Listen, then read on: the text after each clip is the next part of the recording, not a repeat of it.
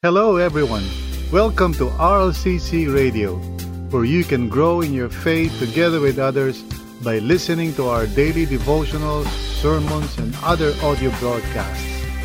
Feel free to share this tool with others. Also, join us every day as we explore God's truth together. Let's dive in.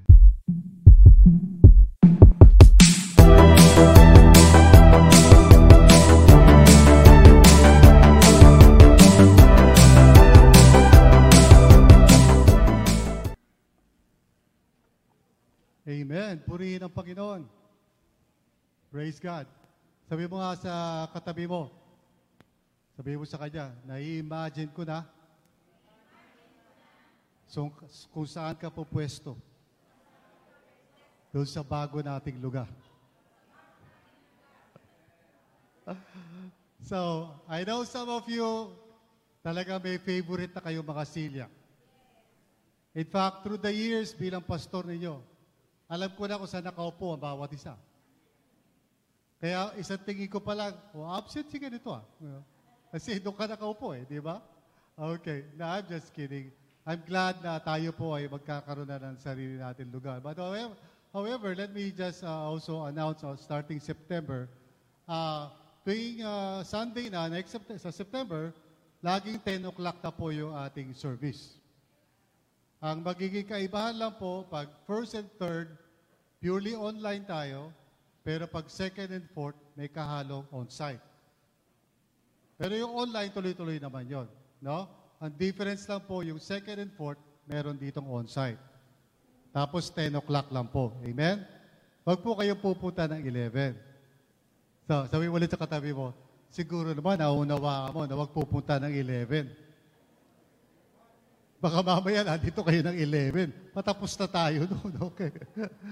So, 10 o'clock po tayo, starting September 4. Tama ba yun? 4 ba yun? Amen. Okay? Now, so, let's, sino kaya? Okay, let's talk about itong huling topic natin for this series, yung The Struggle is Real. At pinag-uusapan natin dito yung why it's so hard na mag-practice ng personal soul care o yung pangangalaga sa ating mga kaluluwa ngayong mga panahon na ito, this modern time, di ba? For sure, lahat naman ng generation mayroong struggle Pero siguro baka may mga unique sa situation natin ngayon, no? Kaya tayo nag-i-struggle. Pero ang ginawa natin sa series natin, we basically step back para magkaroon tayo ng mas malawak pa na pagkaunawa. Ba tayo nag-i-struggle? And I shared with you yung 4 enemies of the soul. Ito yung dahilan bakit ka nag-i-struggle. Okay? Bakit ka nahihirapang mag-pray? Bakit pa nagbabasa ka ng Bible, nakakatulog ka? Amen? Bakit minsan di mo bigyan ng oras yung small group mo? And there are so many other struggles. Itong 4 enemies of the soul are constantly present sa buhay natin habang nabubuhay tayo rito sa mundo. I'm sorry to say.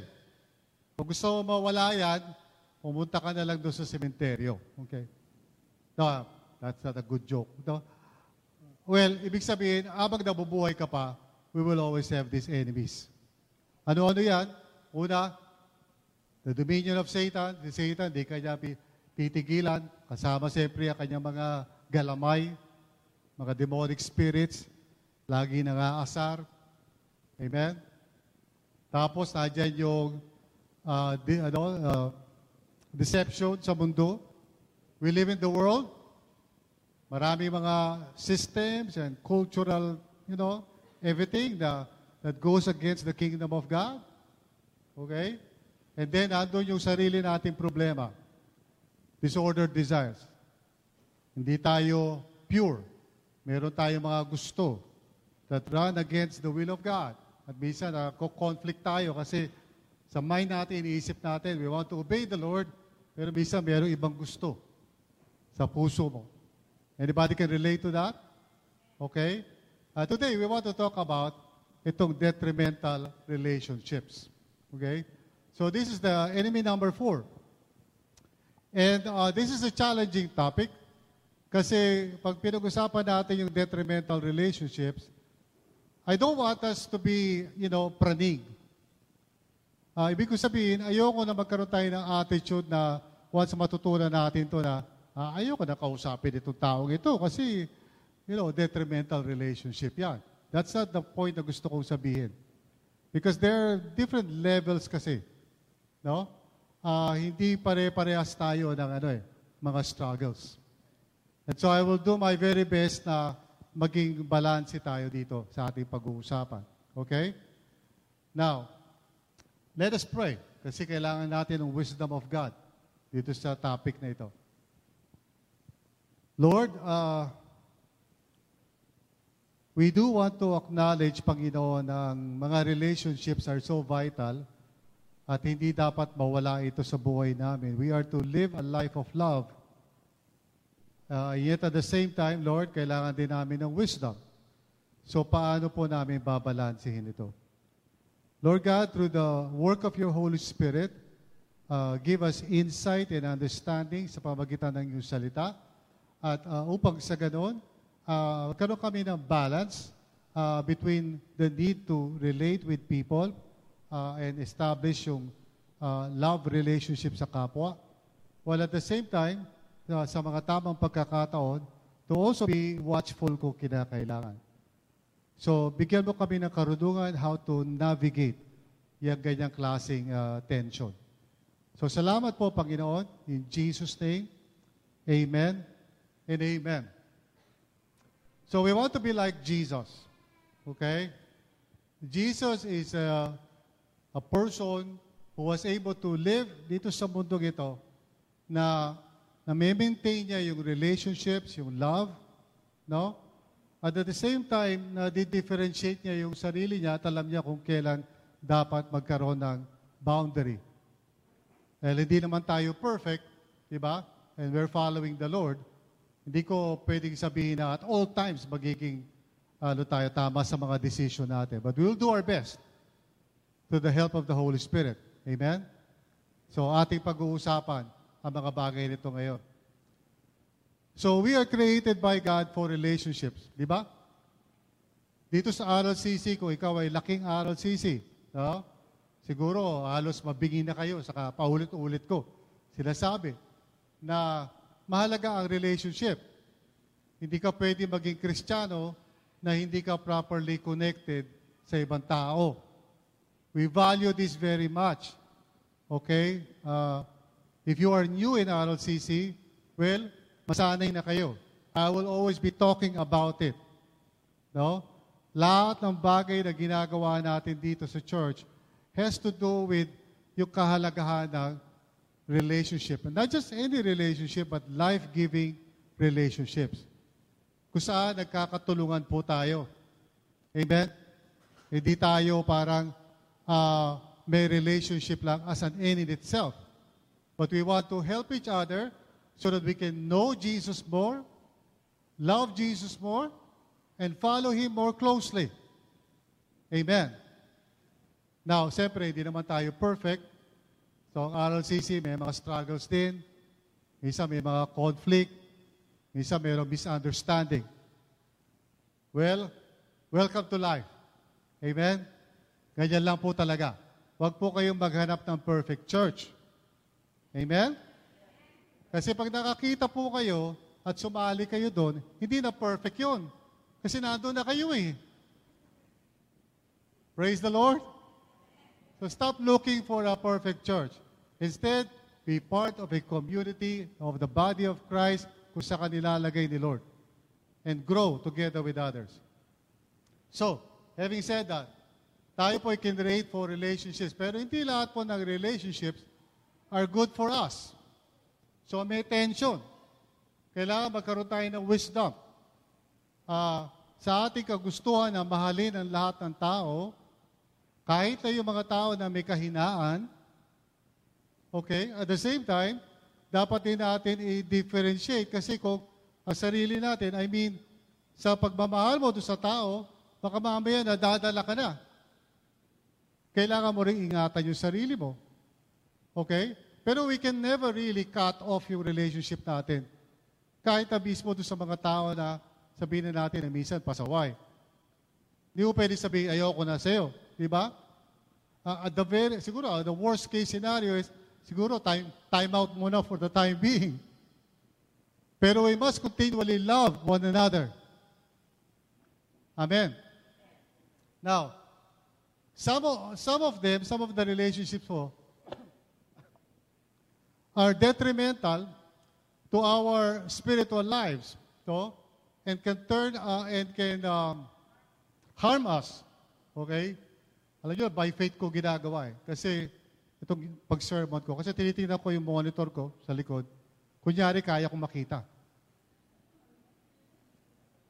So, it's by faith. Okay? Walang imposible sa Diyos. Ano yun? Nakasulat doon? Okay? Harm us. Or make us ineffective and unproductive. Like I said, ayan po ang tension ng buhay. Amen? Kahit sa pamilya, you want to love your family, you don't want to cut off yourself sa pamilya mo kahit minsan toxic sila. But at the same time, you have to be wise.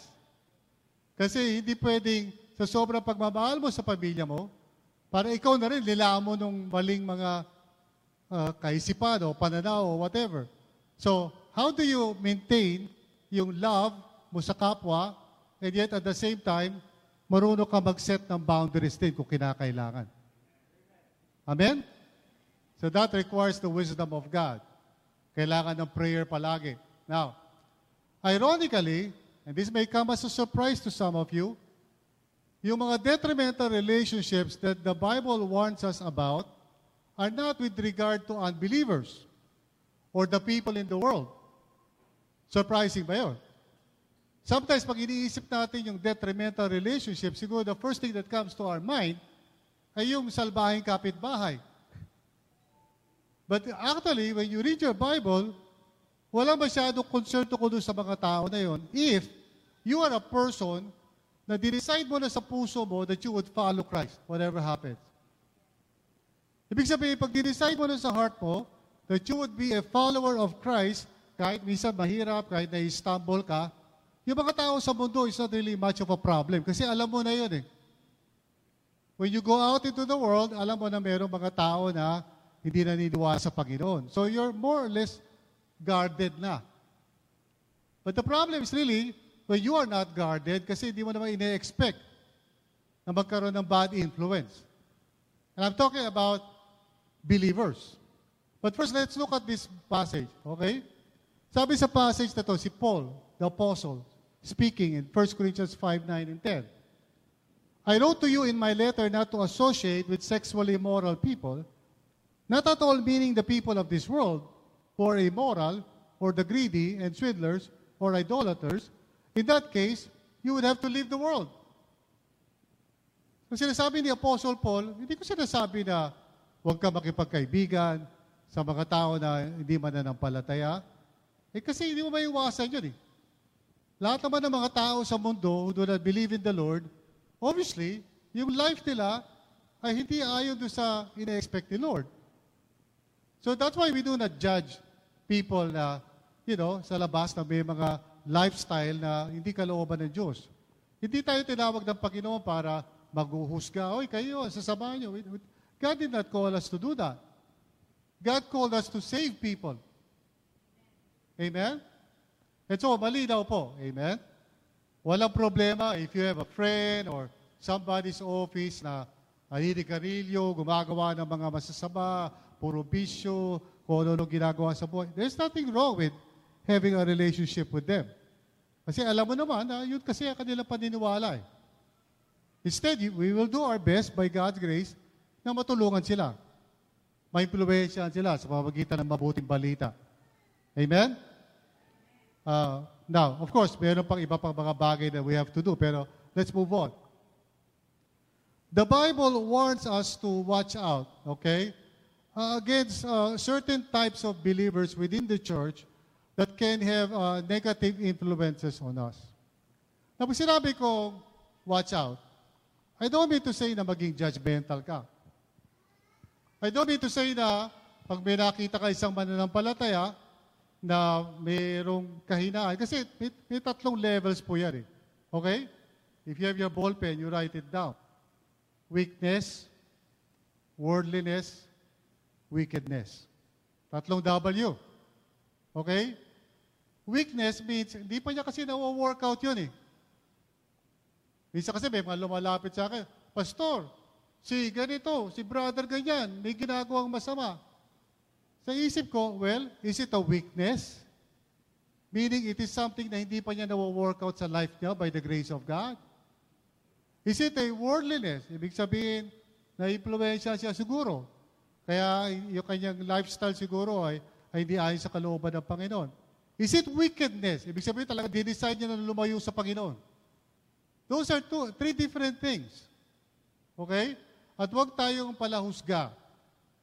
So sabi mo sa katabi mo, huwag ka judgmental.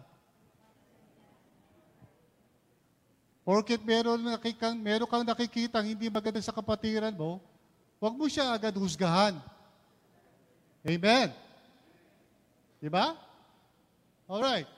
Pero, at the same time, pag sinabi natin watchful, yung ay sinasabi ko, where do you begin to discern na, okay, kailangan mag-ingat din ako dito?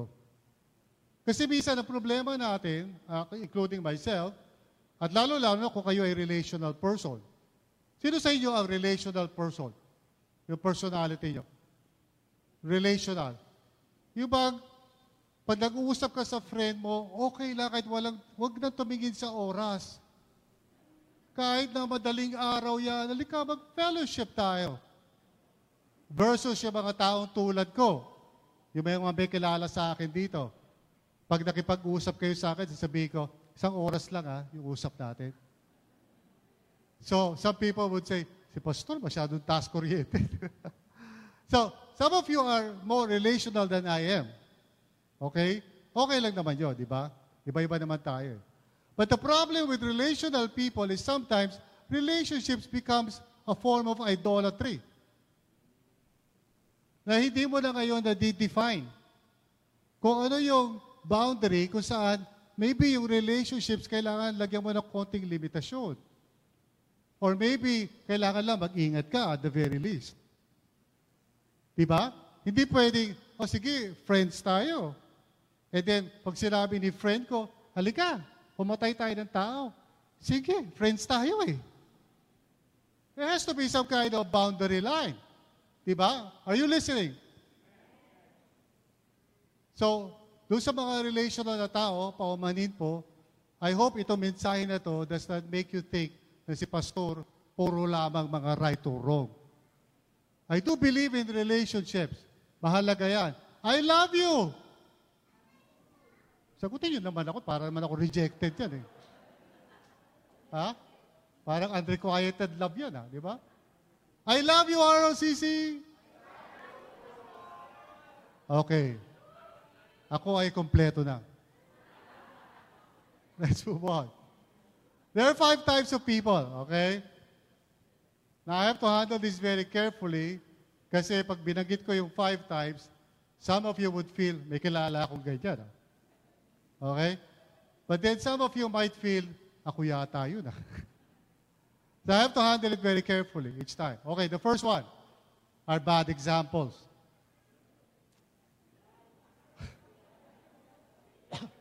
Okay, tayo na, tingin na agad sa katabi. You know? Bad example daw. Unfortunately, the Christian life is basically a life of modeling and imitation. We cannot do anything about that kasi the way spiritual formation happens is through relationships. Totoo rin naman yan kahit sa pamilya, di ba? Na-influensya ka ng mga magulang mo, ng mga kapatid mo. How much more so in the church? Now, ito ay sabi, basahin natin itong scripture na ito. Philippians 3, 7-19. Join together in following my example, brothers and sisters, and just as you have us as a model, keep your eyes on those who live as we do. So, kailangan meron tayong mga example o modelo in the Christian life sa church na nakikita natin sa kanila, this is how to live the Christian life. Ako, as a pastor, my responsibility is not just to preach, but to practice what I preach. Hindi pwede salita lang ako ng salita. So when I tell people na, alam mo, you should practice the discipline of ganyan, ganito, I should be doing that myself. Amen? However, ito yung sabi niya sa susunod na talata. For as I have often told you before, and now I tell you again even with tears, many live as enemies of the cross of Christ. Their destiny is destruction, their God is their stomach, and their glory is in their shame. Their mind is set on earthly things. Now, again, huwag kayo maging judgmental. Just because mahilig sa only rice ang isang tao, hindi siya itutukoy dyan. It's talking about people na masasabi natin na medyo nasa extreme na, no? At ang kanilang parang direksyon sa buhay is basically just to satisfy their desires. So let me first talk about yung mga tao na nasa ganyang category. Yung mga tao na nag-i-struggle, okay, to live the Christian life. I want you to know, we don't judge you. We love you. Amen? Kung nahihirapan ka mag-pray, it's all right. Dito sa RCC, we don't look for parang mga faults, you know? Kaya nga, hindi ko pinapatulan yung misa, may nagre-report sa akin, Pastor, si ganito, nakakita kong ganyan. Let's not talk about those things. We want to help people experience real life in Christ. So if you are a person na nag-struggle sa faith mo, know this, sa RLCC, you are very much welcome and we love you. Saka, at the same time, kung medyo talagang parang nahihirapan ka makaalis sa mga worldly things, again, be assured, if you are here in RLCC, we will do everything possible para tulungan ka. Amen? That is our commitment. We are here to help each one experience real life in Christ together with others. And for sure, hindi madali yan. Kasi minsan, if you are in this category, minsan matigas ang ulo mo, di ba? And so kahit anong gawin namin, minsan talagang struggle. That's why we have such a thing sa RCC na proseso ang tawag ay loving intervention or LI. LI is not the same as church discipline. Ang ibig sabihin ng LI, we want to intervene kasi gusto namin makatulong bago pa lumala yung sitwasyon. Yun ang ibig sabihin ng LI. Alright? Some of you dito, nauunawaan na yun. In fact, sobrang unawa nyo na nga na nagre-request pa kayo niyan. Really, may mga tao sa RLCC, Pastor, pa-LI naman, oh. Which, you know, in a way, parang nakakatawa, hindi mo maintindihan, di ba? Yung mga tao nagpapa-LI. But, seriously speaking, if you are in the category of parang hindi ka nagiging magandang example to others, know this, we love you and we care for you. Okay? We don't judge you. However, siyempre, pag tayo ay medyo dumarating na sa point na talagang ini-impluwensya na natin yung iba, so, wag naman natin gawin yan. Right? Now, to those naman na kayo, na hindi naman kayo bad example, you are a person na talagang you do your best to follow Christ araw-araw. Even though may mga struggles ka, may kaina ka, pero malinaw sa puso mo that the most important purpose in life is to glorify God and to cooperate fully with His grace. The Lord who is saving me, in spite of my faults, ang decision ko is to cooperate by the grace of God, kahit minsan nagkakasala ako. Are you with me? If you're that kind of person, huwag naman kayo paluhusga sa mga tao nang hihina. Amen? Huwag nyo i-reject yung mga tao na porket hindi lang sila makapag-pray, i-judge mo na. Diba? Kasi may mga ganong mananampalataya, lalo na kung medyo nag-a-advance sila sa level na kanilang prayer life. So sasabihin nila minsan sa kapatiran, ikaw ba nagpe-pray? Opo. Nagpa-fasting and prayer? Hindi pa. Nagtatravel in the Holy Spirit? We can be so proud of our spiritual disciplines. Huwag po. Tandaan nyo na ganun din naman kayo kung saan sila naroroon. So treat them with love. Treat them with respect. Amen? Pero pag niyayaya na nila kayo at sinabi, Hoy, friend, tigil mo na yung worship na yan. Tama na yung mga divo-divo ni pastor. Hindi ka ba natuturete sa boses niya araw-araw?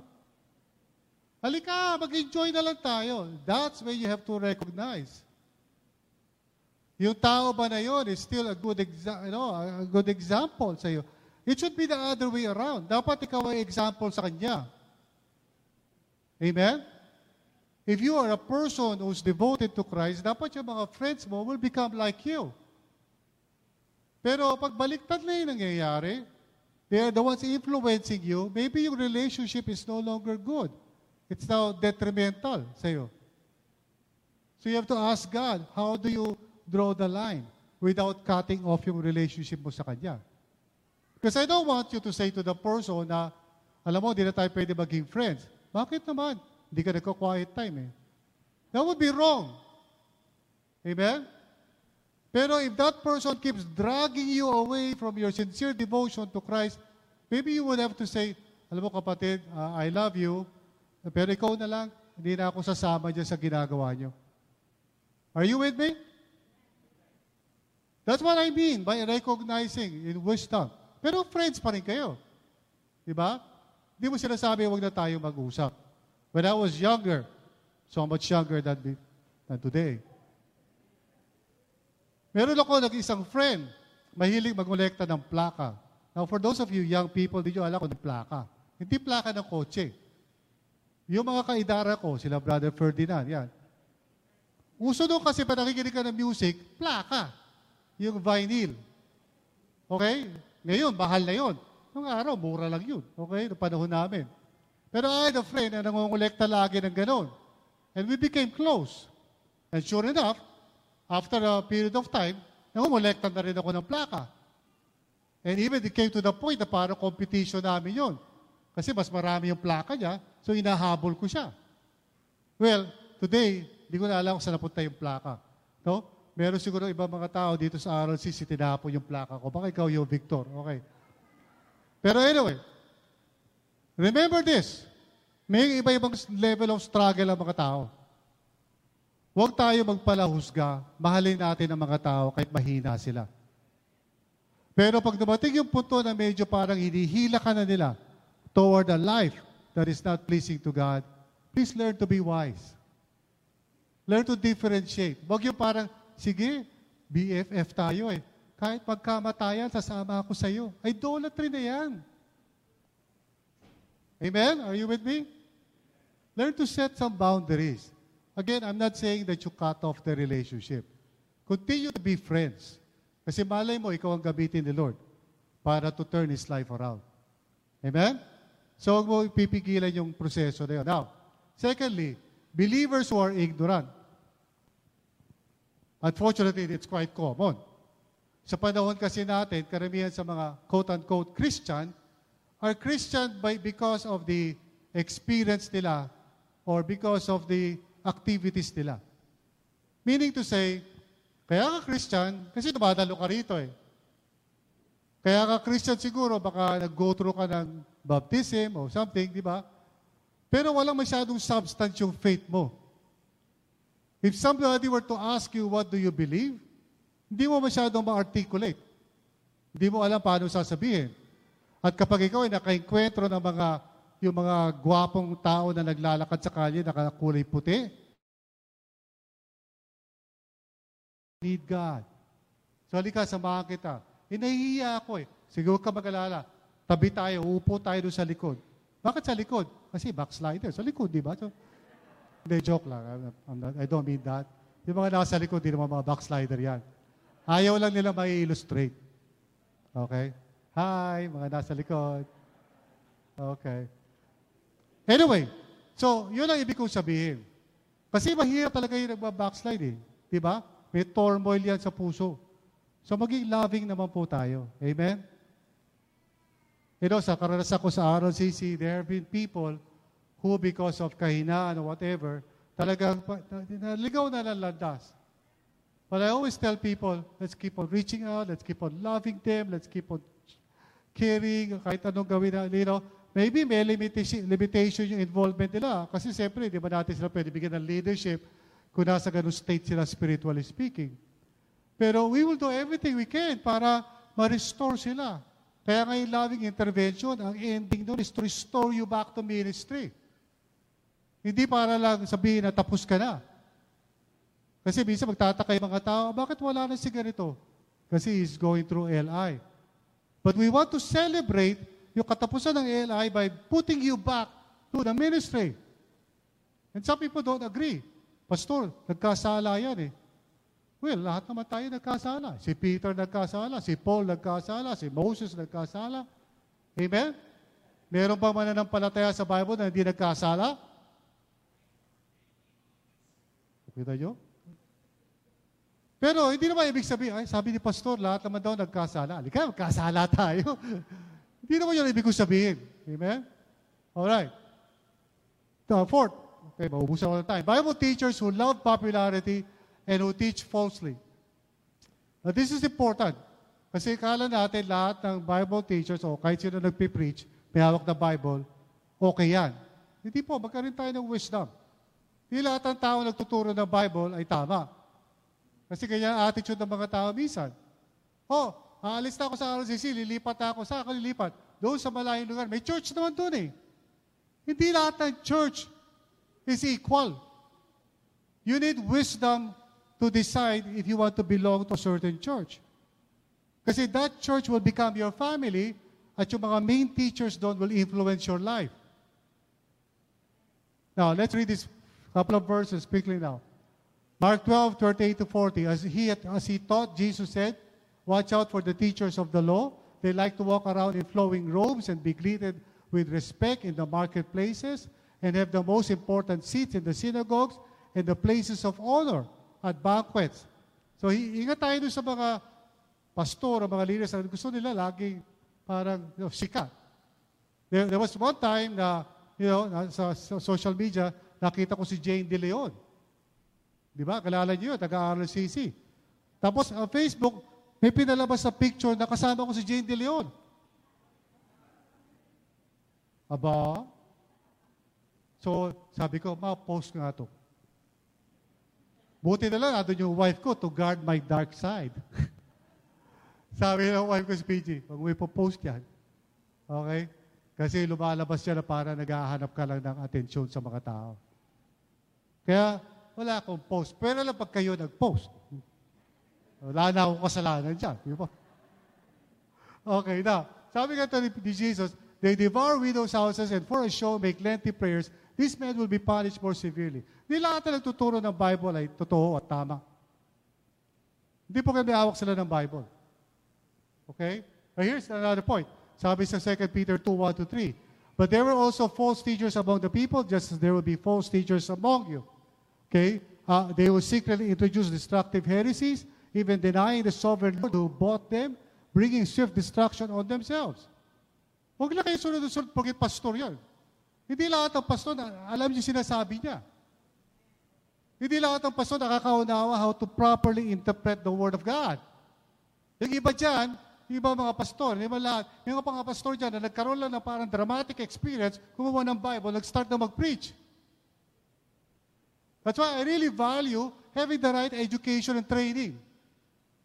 Kasi it's a very sacred thing to preach the Word of God. Amen? So sabi niya rito rin, "Many will follow their depraved conduct and will bring the way of truth into disrepute. In their greed, these teachers will exploit you with fabricated stories. Their condemnation has long been hanging over them, and their destruction has not been sleeping." May mga pastor na minsan, they try to take advantage sa church. Mayroong isang kaso, isang pastor, ginamit niya lahat yung pondo ng church para mag-invest. That's why meron tayong CST. Di ko pinakikialaman yun. Because I have to guard my heart. So you have to be careful when you join a church. You have to be wise. Amen? Now, again, wala naman siguro mga Bible teachers dito na false Bible teachers, no? Pero just the same, ayoko naman, ibig sabihin nyo, huwag naman kayo maging judgmental, di ba? Huwag naman kayo pumunta sa isang church, so sabihin mo, alam mo, di ka katulad ni Pastor Bong, marunong na exegesis. Huwag ganun. That's bad, okay? I belong to a fellowship of pastors dito sa San Pedro. Some of them, sa feeling ko lang, are not handling the Word of God properly, pero I just keep it to myself. I don't judge them. Okay? I remain in friendship with them, kahit ganon. In the same manner, mag-ingat din po tayo. Amen? Okay, now, last but not the least, are breakers of Christian community. Siguro kung meron man, ito yung pinaka-controversial sa lahat. Okay? So let me read the passage. Romans 16, verse 17 to 18. I urge you, brothers and sisters, to watch out for those who cause divisions and put obstacles in your way that are contrary to the teaching you have learned. Keep away from them. If there's any verse in the Bible na malinaw, medyo kailangan mag-extra careful ka. If there are people talaga who are causing divisions. And then sabi ganito, for such people are not serving our Lord Christ, but their own appetites. By smooth talk and flattery, they deceive the minds of naive people. Like I told you, walang perfect na church. And if in this church, may mga pagkakamali, kung sino man, ako, Pastor Bong, anybody, you're free to approach me and rebuke me and correct me. If there's anything na nagagawa ko na sa tingin nyo hindi tama, please come to me and sabihin nyo sa akin, Pastor, I think mali yung ginagawa mo. Amen? Or any of the pastors did. Or anybody, mga small group leaders. We are here, dapat open tayo and transparent. Okay? Pero what we must not do is yung tayo lang nag-uusap. Alam mo ba yan? Si Pastor Bong na yan? No? Tingnan mo lang, sa ilong na pa lang, wala, may stumble ka na ilong pa lang. Tapos alam mo ba, si Pastor Bong, ganito yan, ganito. Don't just talk among yourselves. Confront me kung kailangan ko ng correction. I remember, may mga church members dito, talaga very bold. Magsisend sila ng message sa akin via messenger, Pastor, I don't think tama yung ginawa mo. Hallelujah! Praise God. Baka mali nga ako doon, di ba? Or somebody would say, Pastor, mali yung kinote mong verse, hindi yun ang sinasabi doon.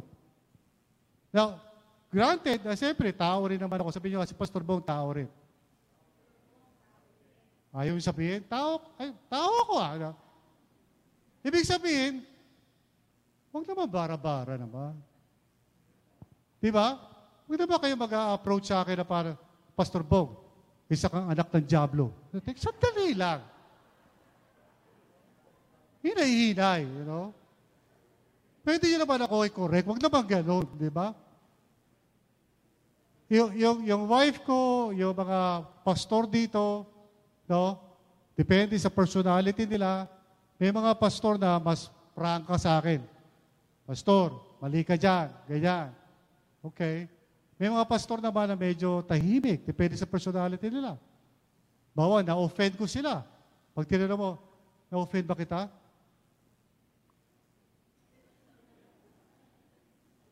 Tapos ayaw ka nalang kausapin. Okay? Again, I want to say to everyone here, for the record, RLCC is not a perfect place. We make mistakes. But we will do our best to communicate, to talk, to resolve matters. Amen? Now, kung meron kang isang kaibigan na, alam mo yon, imbis na i-confront yung sino man yung tao na may problema siya, gusto niya magkwentuhan kayo. Tawag diyan triangulation. Alam mo, ibig sabihin ng triangulation? Tayong dalawa yung may problema, isasama ko si Sister Tere. Triangulation. Para magdadamay ako ng isa, sabi ko, alam mo, di ba? Di ba? Tama ako, di ba? Oh, ha? Ha? Di ba si Brother Ferdy ganito? No, di ba? Di ba? So, kaibigan mo yun. Oo nga talaga. Si Brother Ferdy, no? Kunyari, magdidilaw na t-shirt, tapos dilaw yung face mask. Oo nga. No. And this is not healthy. You must say to your friend, friend, I love you, I care for you, pero let's stop this. Kausapin natin yung taong involved. Anyway, time's up. Relationships are good. Amen. I hope that is clear. Pero not all are beneficial. Wag natin i-idolize yung best friend natin. Let us love them and let us make sure na hindi tayo na-disconnect, pero please be wise din naman. Amen? Sa mga pagkakataon, say to your friend, Friend, I love you, I care for you, we are friends forever, pero in this case, I think kailangan i-correct kita dyan. Amen? So, always remember, some relationships are detrimental to our spiritual lives, and we must be careful. Praise God. Ask God to give you the wisdom this week. Okay? Na ayoko makabalita rito in the next few days, Pastor, in-unfriend ko na si ganito. Bakit? Eh, hindi nagko-quiet time eh. Don't do that, please. That's not the point of this message. Magtulungan tayo. Let us help one another to love Jesus more, to follow Jesus more, together to know Jesus more. Tulong-tulong tayo. Walang iwanan. And if we have weaknesses, let's help each other. May awa ang Diyos. We will all grow up into Him who is the head. Amen? Let's bow our heads. Lord, we thank you for your love that endures forever. Salamat, Panginoon, for reminding us to be a people of love, not to judge people, not to reject people, Lord, but to always love them kahit may kahinaan sila. Pero give us wisdom, O Lord, doon sa mga times and occasions where we have to differentiate ourselves, where we have to draw the line. Mahirap yun, Lord. We need wisdom.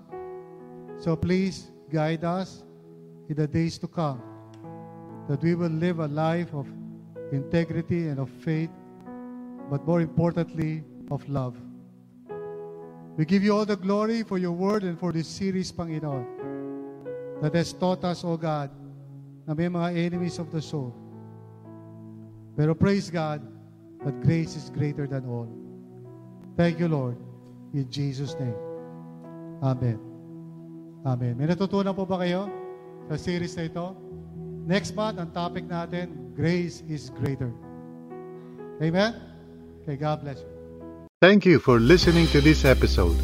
We hope you were encouraged and edified to continue following the Lord and growing in your faith together with others. If this content helped you, consider sharing it with others. Also, if you would like to support this ministry, please visit solo.to/RLCCPHIL. That's solo.to/RLCCPHIL. See you again.